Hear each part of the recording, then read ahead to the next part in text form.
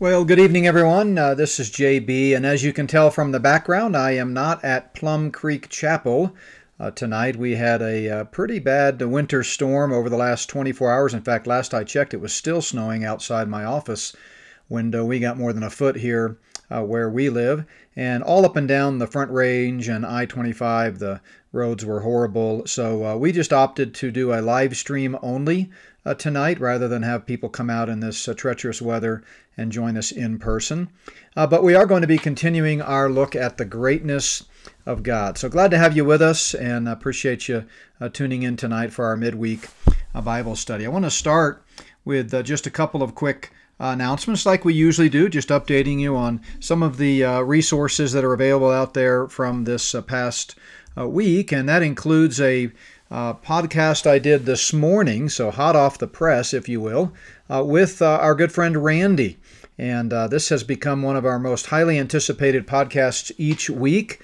And so that was just posted earlier today. And we talked about called out of darkness and into light, and just talked about how important it is in these dark times for Christians to be a light in this world. But we also, as usual with Randy, kind of gave an update on a lot of the geopolitical events happening, including some updates from the conference in Davos with the World Economic Forum and all of the different reports that are coming out of that. Frightening stuff for sure, but of course we know God is in full control. We talked about Russia, Ukraine, some of the digital currency type issues and other things. So I hope you'll check that out. Excellent power-packed podcast this morning. I really enjoyed my conversation with Randy. I want to mention again a couple of events that are coming up, and I know those of you here at home in the Plum Creek family are aware of these, but we're always picking up new listeners and want to remind folks in the broader Not by Works and Plum Creek family about these opportunities in Florida. I'll be speaking February 18th and 19th in Claremont, Florida, a suburb, well, not really a suburb, but near Orlando, on What is This World Coming to? An overview of end times Bible prophecy. And so that's going to be a great conference. I'll be speaking 7 times over a Saturday and Sunday, and I'd love to have you come out to that if you're in that area or really anywhere in the Southeast. That conference does require registration, although it's free. There's no ticket cost, but they do encourage everyone to register so they can have a count. And then just a couple of weeks later, I've been invited to speak at the Orlando Prophecy Summit at the Florida Hotel in Orlando. And boy, I am just so excited to be a part of that group and so thankful to my friends at Prophecy Watchers for inviting me to participate.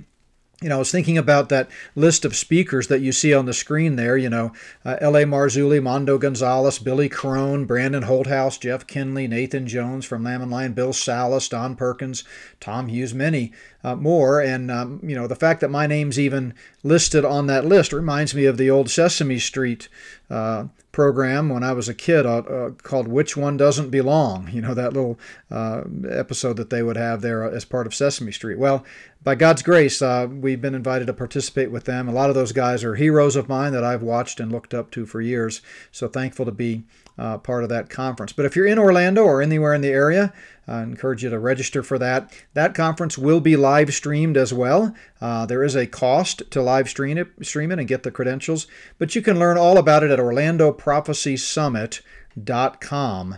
And again, that's March 2nd through the 5th, 15 speakers, each of us speaking twice, and really looking forward to that. Speaking of Bible prophecy, here at home, we're going to be starting Prophecy Night at Plum Creek Chapel. Tuesdays, every Tuesday night from 6 to 7:30, starting January the 31st. So our midweek Wednesday service will move from Wednesdays to Tuesdays. We've got 2 more tonight and next week, and then we'll start the Prophecy Night series, and that will be on Tuesday night. So I hope you'll mark your calendars for that. That, of course, will be live streamed, as always, 6 o'clock Mountain Time. But if you're in the Denver metro area, I encourage you to come out for that. Always check out our podcast. We do several a week. I mentioned the one this morning with Randy. You can check that out at notbyworks.org/podcasts.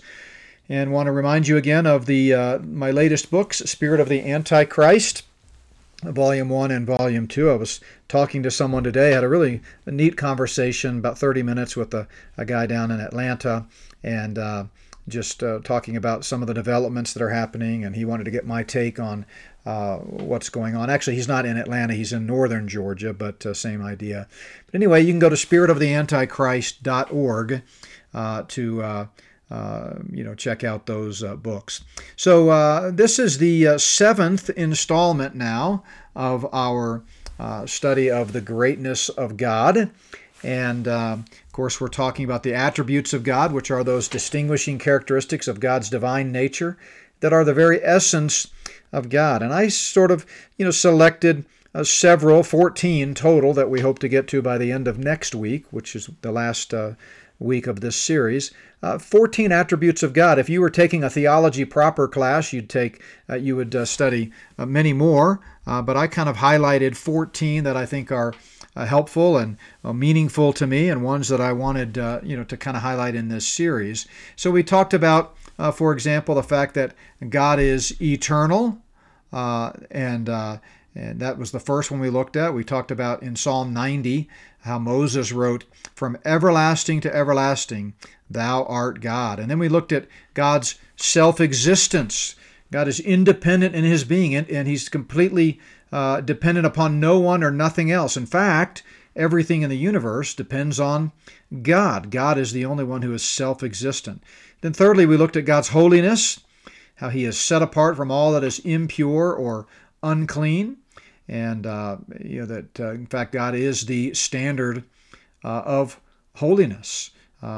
He's more than just the absence of impurity. He is the standard of purity. Then number 4, we looked at God is immutable. Malachi the prophet said, "For I am the Lord, I do not change." God is immutable. That's what immutable means. He never changes, which means, of course, he is completely reliable. We talked about the infinitude of God, to use the fancy theological term. God is infinite. He's without boundaries or limits. He's not limited by his creation, not limited by time or space. Then we looked at God's omnipotence, that he is all-powerful and able to do anything consistent with his nature. God's power is not exercised randomly or capriciously, but according to his will. And we talked about how the word almighty is used only of God in the Bible. And then we said because God is omnipotent, he has the power to accomplish what he said he would do. And that really excites me, especially when I think of end times Bible prophecy, because so much of the climactic things that the stage is being set for, that we're headed towards very soon, I believe, as you see the stage being set, are pretty powerful supernatural things. And sometimes we become so blinded and discouraged by all the evil that's around us, we forget that we serve an omnipotent God who is fully capable of accomplishing what he said he would. Then we talked about number 7, which is God is omnipresent. There's no escaping God's presence. He is everywhere present at all times. And then number 8 was God is omniscient. He possesses absolute knowledge of all things actual and potential. He knows everything, and he knows everything equally well, perfectly well. God cannot learn because he knows everything.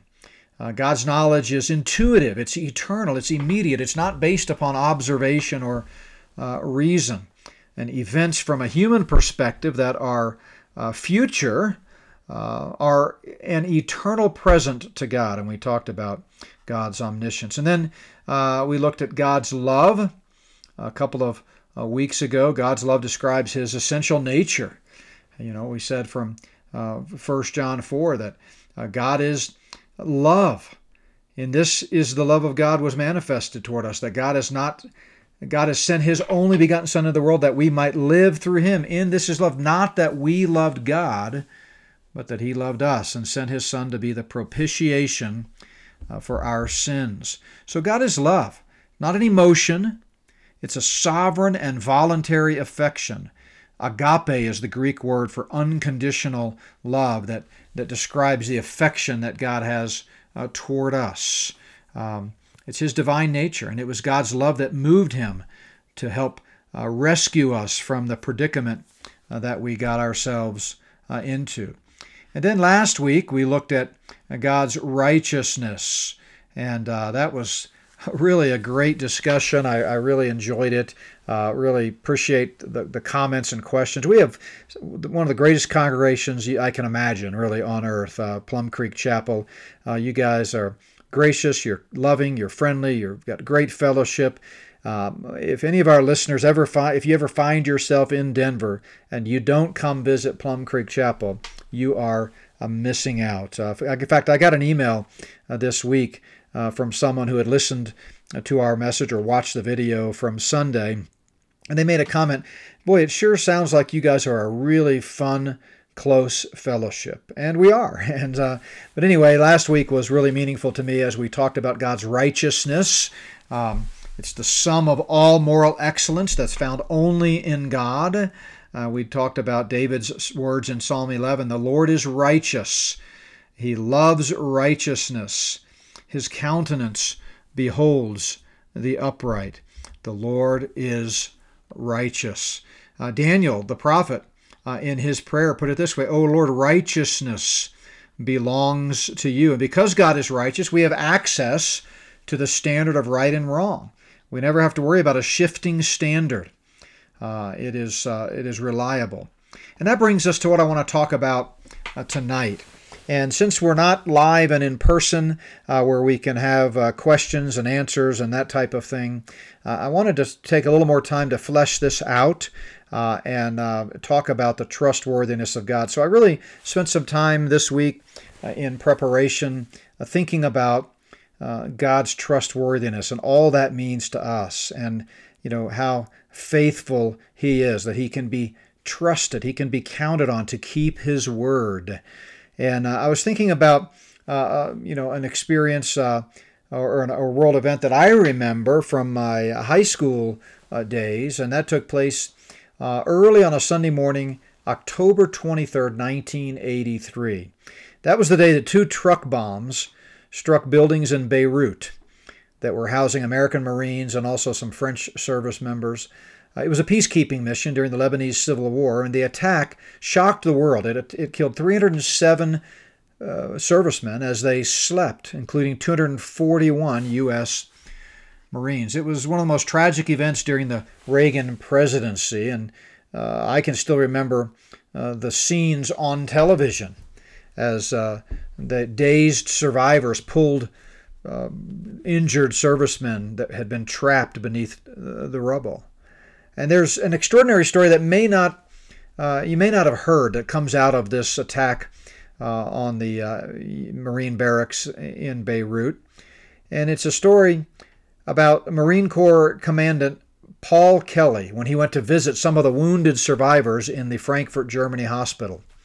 Among them was Corporal Jeffrey Lee Nashton, who had been severely wounded in the incident. In fact, Nashton had so many tubes running in and out of his body that a witness said he looked more like a machine than a man.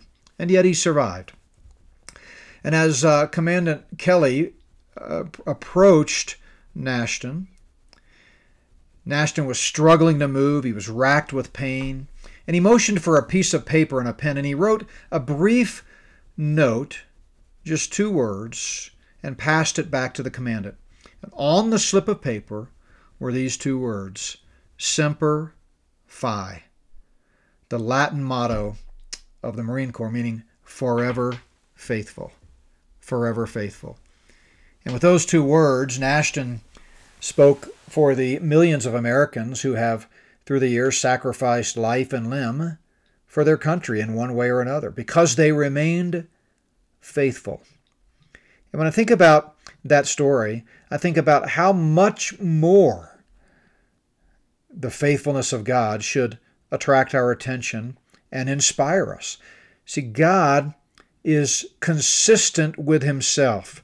In a time, in these great last days of deception, when almost nothing can be counted on, it seems like every day you see examples of broken promises and lies upon lies. God is faithful. God is trustworthy. Truth, by definition, means agreement to that which is represented. I talked about this a few years ago in a message I did entitled honesty is the only policy, and I kind of gave a biblical framework for what it means to lie. What is a lie, after all? Is a lie simply defined as saying something that you know to be false? Is that the limited definition of a lie? I don't think so. I mean, obviously, if that were the case, then, we would be committing a moral sin every time we held a surprise party for someone in our family and told them we weren't, or every time a football team does a fake count or somehow tries to draw the enemy, the opposing team off sides. They're saying something they know to be true. They're saying hut hut, and they know they're not going to hike the ball. Or what about in the world of the spy world? Are we committing a moral sin because we don't tell the Russians or the Chinese what our plans are and where our vulnerable spots are? Of course not. So you have to think through the definition of what it means to lie, and that's what I did in that message called Honesty is the Only Policy. But the textbook definition of truth, it simply means agreement to that which is represented. So when we say something, it should correspond, it's the correspondence view of truth, to what is real, to what is true. And God himself is all that he should be and all that he has revealed to us. He is completely and totally reliable. So if we look, for example, at Jesus' high priestly prayer in John 17, the upper room after he's dismissed the disciples, or praying there for the disciples, he says, "This is eternal life, that they may know you, Father, that they may know you, the only true God, and Jesus Christ whom you have sent." See, all of these attributes of God distinguish him from any other pagan god, little g, that mankind might come up with. Someone asked me recently to kind of summarize and trace the story of the Bible, a grand meta-narrative of creation as revealed in God's Word. And, it's interesting. God began to reveal himself through the written Word in 1446 BC, some 2,600 years after creation. And so we have 2,600 years of human history that didn't get recorded and revealed to us today until 1446 to 1406, the wilderness period of time when Moses was leading the children of Israel. But God's revealed word tells us the beginnings. That's why the book of Genesis is first in the Bible. It's the book of beginnings, and the first 11 chapters of Genesis are the key to understanding the whole rest of the Bible. And so God, reveals to us his story, if you will, the plan of the ages, from creation to fall to redemption, all the way to the eternal state, the kingdom. But throughout human history, after mankind was created, as God spoke the world into existence, and remember we talked a couple of weeks ago about how mankind was made in the image of God and what that means, the Imago Dei. But along the way, mankind began to turn to false gods and began to worship idols and nature and all kinds of things. And of course, here we are 6,000 years after creation, and the false gods are too many to count.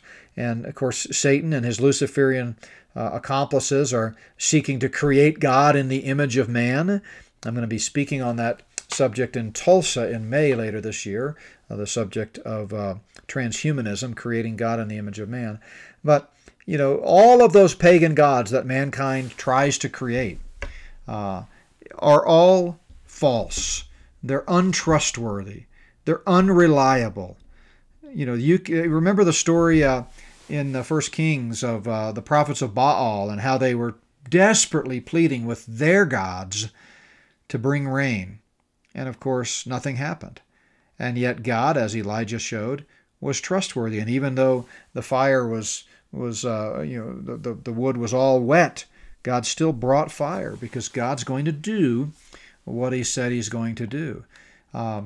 In the book of Titus, Paul begins in the opening letter there of that pastoral epistle with these words, "In hope of eternal life, which God who cannot lie," God who cannot lie. You ought to underline that if you haven't already in your Bibles, or if you have a digital Bible, you ought to highlight it. Because, again, he connects here the trustworthiness of God to our eternal life. And this verse alone is all we need to prove the doctrine of eternal security. When God said, I give you eternal life and you shall never perish, he meant it. He's not a liar. He will not renege. So nothing I can do can somehow cause God to change his mind and prove himself to be a liar. And the minute we trust in Jesus Christ and him alone for salvation, in that moment we become born again and we have this present gift of eternal life. You don't get eternal life when you die. You get eternal life the moment you believe in Jesus. And so a great passage here, in hope of eternal life, which God, who cannot lie, promised before time began, which, by the way, is another reference that demonstrates the reality of something we talked about at length several weeks ago. And we have this kind of ongoing discussion about it because it was really, I think, an edifying discussion, and that is the fact that Jesus Christ, though he died at a moment in time on man's timeline, in 33 A.D., humanly speaking, it's the blood atonement of Christ that pays the sins for all mankind, past, present, and future. That's the reason God can say here, and Paul can say under the inspiration of the Spirit, that God promised eternal life before time began, because it's based on the shed blood of Christ. So God cannot lie.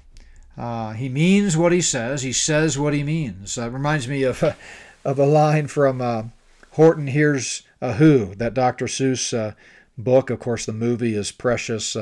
We've watched it a couple of times. Really cute movie. But, there's a line from Horton Hears a Who. I meant what I said, and I said what I meant. An elephant's faithful 100%. Well, I don't know if elephants really can be faithful. Maybe they can be in an animated motion picture, but God certainly is faithful 100%. And then I want to take some time to kind of look at one of the key passages that prove God's trustworthiness from Scripture.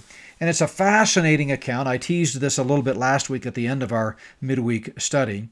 But it comes from the book of Numbers, chapters 22 to 24. And even I think the casual student of Scripture is familiar with this story that's filled with everything from humor to just awe-inspiring reminders from God, and just a great passage. But the context here is in Numbers. Moses is leading the children of Israel through the wilderness, and Balaam, the prophet, is speaking to Balak, the king of Moab. And we'll get to the immediate context of the verse that you see on the screen there, Numbers 23:19, in just a moment. But let me give you some background, a really fascinating story. Balak was, of course, the king of Moab. He was scared to death by Israel's nearby successes with neighboring lands, and so he was afraid that Israel was going to be coming for Moab. So he in desperation, he hires this very famous prophet named Balaam. Now, Balaam became, as a result of this incident, a well-known example that God uses in Scripture to warn future generations, including us today, of the consequences of sin and not following God. The New Testament warns against the, quote, error of Balaam in Jude, and also the way of Balaam in 2 Peter chapter 2, verse 15.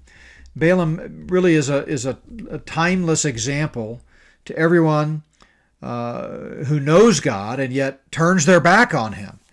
It reminds us, to not grasp for the temporal selfish goods that, the evil intent might tempt us toward, and instead remain close to God. We see another reference to Balaam in Revelation chapter 2, the letters to the churches that Jesus wrote. The letter to Pergamos talks about the wicked, quote, doctrine of Balaam. And that doctrine of Balaam is the teaching that leads God's people to indulge in the sins of the flesh as though God is indifferent. But God is not indifferent. God is, he's going to keep his word. So back to the story of Balaam. Having defeated the Amorites and acquiring all the land from, according to Numbers, Arnon to Mount Hermon, that's what the text tells us in Numbers 22, the Israelites settled in the plains of Moab to prepare for the invasion of Canaan. They're getting ready. And though they'd already passed by Moab in peace and shown no interest in attacking Moab, the sight of Israel on his borders alarmed Balak, the king. So he consults with his Midianite allies, and then he decides to send this entourage to visit the renowned prophet Balaam so that he could get Balaam to curse Israel. So the delegation from Balak goes to Balaam and offers this prophet wealth and honor and power if he would simply come to curse Israel. But God's will was very clear. Numbers 22, verse 12. God says to Balaam, "Thou shalt not go with them. Thou shalt not curse the people, for they are blessed." So Balaam refused the first delegation, but he gave in to the temptation to all of the wealth and power and monetary gifts that the delegation had promised the second time around. And he got permission from God to depart for Moab. And you can already tell, if you know the rest of the story, that God was going to use this experience in Balaam's life to teach him a lesson. You ask God for permission long enough, sometimes he'll give you what you want, even though he knows it's not in your best interest. But anyway, on this journey, Balaam is going to see Balak, and God's told him, don't curse Israel, but you can go, but you're going to bless Israel. But anyway, on the journey, the angel of the Lord, unseen by Balaam, appears and is seen only by the donkey. And 3 times this poor donkey tries to avoid the angel, and Balaam can't see it, doesn't know what's going on, and Balaam gets angry. He starts beating the donkey. I mean, your heart goes out to this poor donkey. And by the way, I really do believe that animals can sense spiritual presence and spiritual warfare more than we can. We've seen this with our dog Juno and our other dogs, but particularly Juno. Back in the day, we just had the one dog, and we lived in the mountains, and there were times when Juno would go bananas, just literally like berserk, running around, hyperventilating, and we would look outside thinking, well, there must be a mountain lion, there must be a bear, which we've seen both of those on our properties. Nothing, couldn't see anything.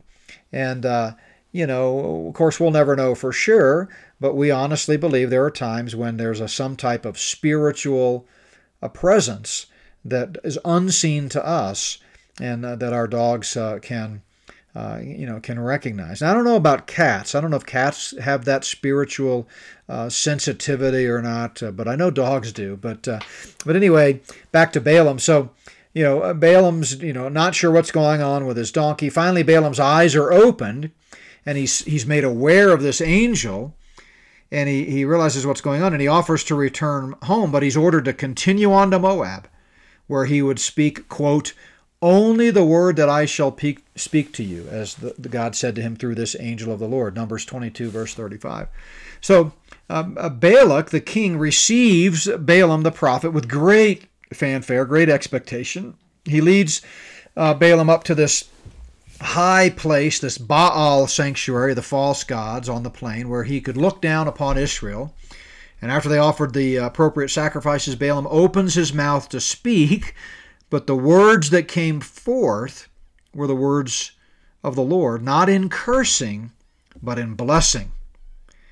And a second and a third high place they go to, and both times, again, contrary to what Balak was hoping to accomplish, Balaam pours forth blessings. So Balak becomes frustrated and enraged, and he tells Balaam, "Get out of here! Be gone." And by the way, the quote that I'm getting up to, all of this is background for the quote that you see on the screen in Numbers 23:19, comes from that second blessing of Balaam when they went to the second high place. But anyway, before Balaam departed, he proclaimed one more word from the Lord.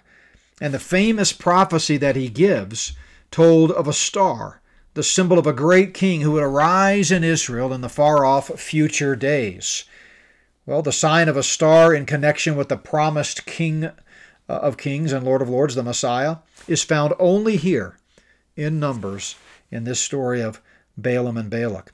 It's significant that the wise men who later in Matthew 2 followed that star to Bethlehem came from the east, possibly the same area from which Balaam himself had come. So anyway, the defeated and humiliated prophet departs for home, but not to stay. He's still got this selfish desire to get these gifts that Balak had promised him. So he conceives of this plan whereby God himself would destroy Israel. So he let Balak send the young people from Moab to mingle with the Israelites, a problem Israel had again and again throughout their history, not staying separated from the pagan cultures around them.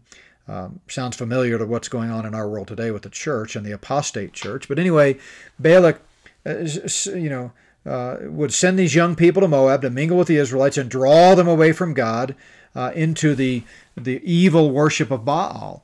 And this plan that Balaam conceived of was highly successful, but the results didn't quite work out the way Balaam had planned, because God's judgment came swiftly upon the people of Israel. And these sinful Israelites were thoroughly cleansed from the congregation. And the Lord commanded Moses to smite Moab for this attack, Numbers 25. And in that ensuing battle, the prophet Balaam was killed, falling in defeat with those who had sought his aid. And so, again, the story of Balaam is a powerful testimony when we get our eyes off of God and become obsessed with doing things the fleshly way, as the Apostle John would call it, the lust of the eyes, the lust of the flesh, and the pride of life. So, all that to say, here's a key verse as Balaam the prophet, in his second prophecy that Balak requested to try to get God to curse Israel, but God wouldn't do it, says this. This is Balaam the prophet speaking to Balak. God is not a man that he should lie, nor a son of man that he should repent. Has he said, and will he not do? Or has he spoken, and will he not make it good? I mean, what a powerful testimony to the trustworthiness of God. I mean, just read that again. God is not a man that he should lie, nor a son of man that he should repent. See, that's what mankind does. We lie. We change our mind all the time. We go back on our word. But as Balaam said, has God said, and will he not do? Has God spoken, and will he not make good? And the required answer there is, indeed, he will make good. So again, we're talking here about God's trustworthiness, the 11th attribute in our survey of key attributes of God. Let's turn now to the New Testament. We see another great proof text for the trustworthiness of God, and it comes from the first section of Romans. Remember, the book of Romans is a powerful testimony to God's righteousness and God's ability to redeem mankind. It starts in the first 3 chapters by outlining man's sinfulness and his need for a Savior. Chapters 4 and 5 describe God's provision for that Savior. God commendeth his love toward us in that while we were yet sinners, Christ died for us. Chapters 6 through 8 then describe the life of the believer and the struggle that we have with the new man versus the old man, and what the progressive sanctification process should be for believers. Chapters 9 through 11 address the issue of Israel. There were many Jews in Rome at that time, and Paul is saying that in spite of the universal problem of mankind and the universal solution for mankind's problem, God still has a chosen nation. That nation is Israel, and he has a plan for the future of Israel. Someday the deliverer is going to come out of Zion, and Israel will be delivered into their promised kingdom, as the prophets of old said they would a long time ago. So chapters 9 through 11 is all about what about Israel and the future for national Israel. Chapters 9 through 11 essentially, in one section, refute all of replacement theology, all of amillennialism, and all of any false doctrine that suggests that there's not going to be a future earthly reign of Christ from Jerusalem in a rebuilt temple. And then chapters 12 to 16, the last section of Romans, are all about practical admonition for the church and for the believers. But if you go back to the first section, in chapter 2 of Romans, Paul showed that God's judgment of all people is based upon his character rather than some ceremony or festivals and feasts. And he, in describing that, he kind of puts the Jew and the Gentile on the same level regarding their standing before God. Yet, God himself also makes a distinction between Jews and Gentiles and their purpose in the plan of God. And in chapter 3, the first 8 verses of Romans, chapter 3, Paul deals with this distinction between Jews and Gentiles. And he did this so that there would be no question in the minds of his Jewish readers that they too, like the Gentiles that they so despised and looked down upon, were guilty before a holy God, and they needed to trust in Jesus Christ for salvation. Romans 3, 1-8 affirms the continuing faithfulness of God to his covenant people. Because he's trustworthy, he will keep his promises, his unconditional covenant with Abraham that was reiterated with David and reiterated time and again through the prophets of old. Romans 3, 1-8 clarifies that God's faithfulness is in no way precludes his judging sinful Jews. They don't get a pass, in other words. And so we don't have time to go through the whole section, but in verses 1-8 of Romans 3, Paul asks 4 rhetorical questions that probably were on the mind of a Jewish listener that might be objecting to what Paul is saying here, because it was some pretty rough stuff in chapters 1-3. I mean, any high and mighty Jew who thought he was all that because of his, being a son of Abraham or a seed of Abraham in terms of his heritage, gets knocked down a few notches.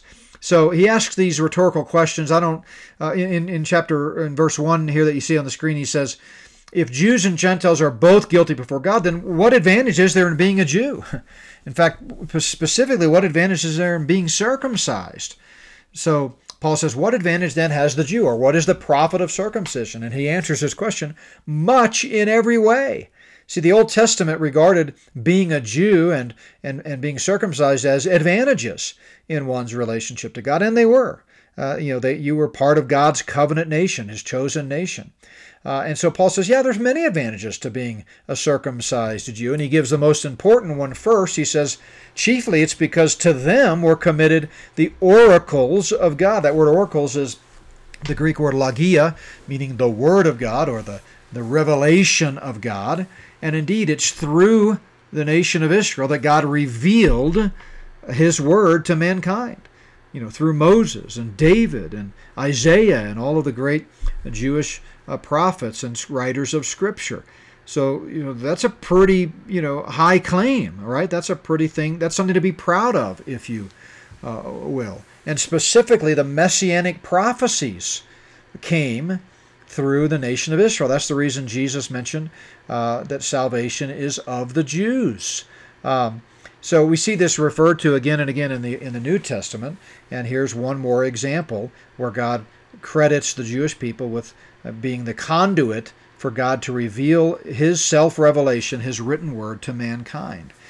This idea of committed, he says, chiefly because to them were committed this revelation of God, highlights Israel's responsibility to guard and to advance this treasure of God's word.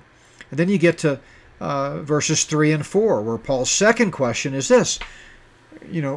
God's not going to forsake his promises to bless the nation because some of the Israelites proved unfaithful, is he? Is that what God's going to do? And this objection that Paul gives a voice to basically reminds us that the promises of God that he had given to the Israelite were unconditional. And this was another advantage that the Jews had. And by referring to the unbelief of some Jews, Paul was, looking at the root of their unfaithfulness to God. He's saying, for example, of the generation that received the law at Sinai, only 2 adults proved faithful, Caleb and Joshua. Yet God brought the whole nation into Canaan, just as he promised he would, though the unbelieving generation died in the wilderness. They didn't get to experience the blessings of Canaan. So basically, Paul says, or he writes here again, the voice of the objector, what if some didn't believe? Will their unbelief make the faithfulness of God without effect? And Paul says, absolutely not. Certainly not. There is the way the New King James translates. It's the Greek phrase meganoita. It means far from it, or may it never be. In other words, Paul is saying God would remain true to his word to bless Israel just as he promised he would. In fact, he says God would be faithful even if everyone in Israel proved to be unfaithful. Not just if some proved unfaithful, like it was in the days of the wilderness with Joshua and Caleb. And he says, let God be true and every man a liar. Let God be true and every man a liar. And that's another great proof text for the trustworthiness of God. And he goes on, by the way, I have an ellipsis there on the screen. I didn't quote the rest of it because he goes on in verse 4 to quote David, King David, from Psalm 51, his great penitent psalm, after he had committed murder and adultery. And in the passage there, he's just, reminding, David's testimony is reminding us, and in the original context in Psalm 51, and then by Paul's quotation here, the first century audience in Rome, that God's faithfulness after David's unfaithfulness is a historical example that God is true. God is trustworthy. God will be faithful. God didn't say to David, you blew it, so I'm canceling my promise to Israel. So, indeed, the unfaithfulness of some Jews does not abrogate in any way God's covenant with his chosen nation. And that's important theologically and eschatologically, because again, there are some false teachers today who suggest that the church has replaced Israel and that God gave up on Israel because they rejected his son, and therefore he canceled all his promises to them. But as we've talked about many times, God's word is faithful. You can count on it. He's not a liar, and he says as long as there's sun and moon and stars in the heavens, he's going to bring in his kingdom someday. A lot of people today, impugn God's character by essentially taking advantage of God's grace. And they basically say, and this is kind of the point Paul is making in the broader context of the first 3 chapters of Romans, but they might have the attitude that, God's character is going to excuse them for the consequences of their sins. In other words, they might say something like, well, God is love, so I know he'll be gracious to me and he's not going to punish me. Well, look, sins have consequences. And that's what Paul is saying here. In an ultimate spiritual sense, the wages of sin is death, Romans 3:23, or Romans 6:23. The wages of sin is death. And that means spiritually we're all separated from a holy God. And it doesn't matter whether you're a Jew or a Gentile, we're all in the same boat. But of course, by faith, we can be declared righteous. Faith in Jesus Christ, the Son of God who died and rose again. We can be declared righteous and have our sins forgiven and be given the gift of eternal life. But that doesn't mean that there still won't be consequences for the practical effects of our sin, like we talked about a couple of weeks ago when we looked at James chapter 2. So again, we're talking here about the trustworthiness of God, and so many passages that talk about this. Jesus prayed that said that God is the only true God. Paul wrote to Titus, God cannot lie. We looked at the story of Balaam and Balak, that God is a man. God is not a man that he should lie. Or Paul's words in Romans that God is true and every man a liar. So what are the implications of this attribute of God, God's trustworthiness? Well, we've kind of said it several different ways throughout our time together tonight. Because God is true, his word is reliable. We never have to wonder about some hidden meaning or agenda in God's word. What he says, he means. He is forever faithful, semper fi, right? He's forever faithful. And I don't know about you, this attribute coupled with all of the other ones really, brings me confidence that, this God I serve is not whimsical. He's not going to change his mind. You ever find yourself kind of thinking things could be too good to be true? You ever catch yourself saying that? I've experienced that a lot in our ministry journey, and I won't take the time to bore you with some of our life details, but I tell you, it's been a journey, and we've experienced a lot of heartache, a lot of suffering. I believe ultimately it's a spiritual attack because our ministry from its very inception has been committed to the clarity, accuracy, and urgency of the gospel. And whenever you take a stand for the gospel, you're going to come under attack. Now, obviously, some of the ups and downs in our life journey have been due to, our own poor choices and my failure of leadership, as a father and a husband and those types of things. Or, it's not all that we're just victims. I mean, we make mistakes.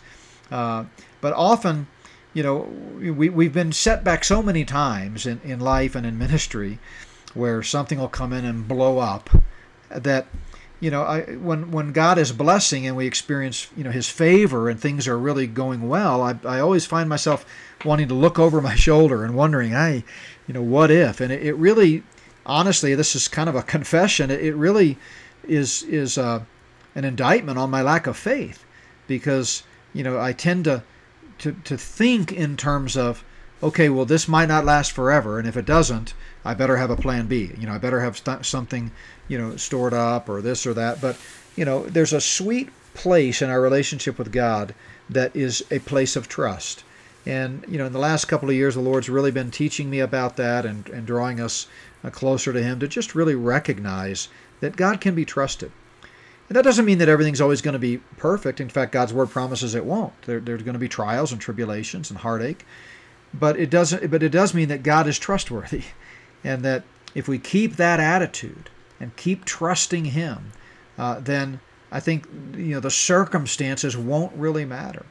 So let me encourage you tonight to rest in God's faithfulness, to rest in His trustworthiness, and think about just what a great God we serve. So I don't have time to get into the 12th attribute of God, which is we're going to talk about God is just, and take a look at that. But I think next week in our final installment of this series, we ought to be able to get through the remaining three. God is just, God is spirit, and God is one, where we'll talk about the Trinity and that key foundational doctrine. But with that, we'll call it a wrap for tonight. I appreciate your patience as you joined us by live stream tonight and not in person. I always hate to not be there in person because it's just great to see everybody, to hug necks and say hello. But Lord willing, and the weather permitting, we'll be back together again next Wednesday. And don't forget to join us Sunday if you're in the Denver area for Bible study at 9 o'clock Mountain Time, and then worship at 10 o'clock. If you're live streaming, and we do have quite a few people across the country that live stream, we should be back on the air again this coming Sunday, 9 o'clock, with our study of what lies ahead, and then we live stream the message only from our worship service, and that usually kicks off, the live stream does, about 10:25. So thanks a bunch, God bless, and have a great rest of the week. We'll see you soon.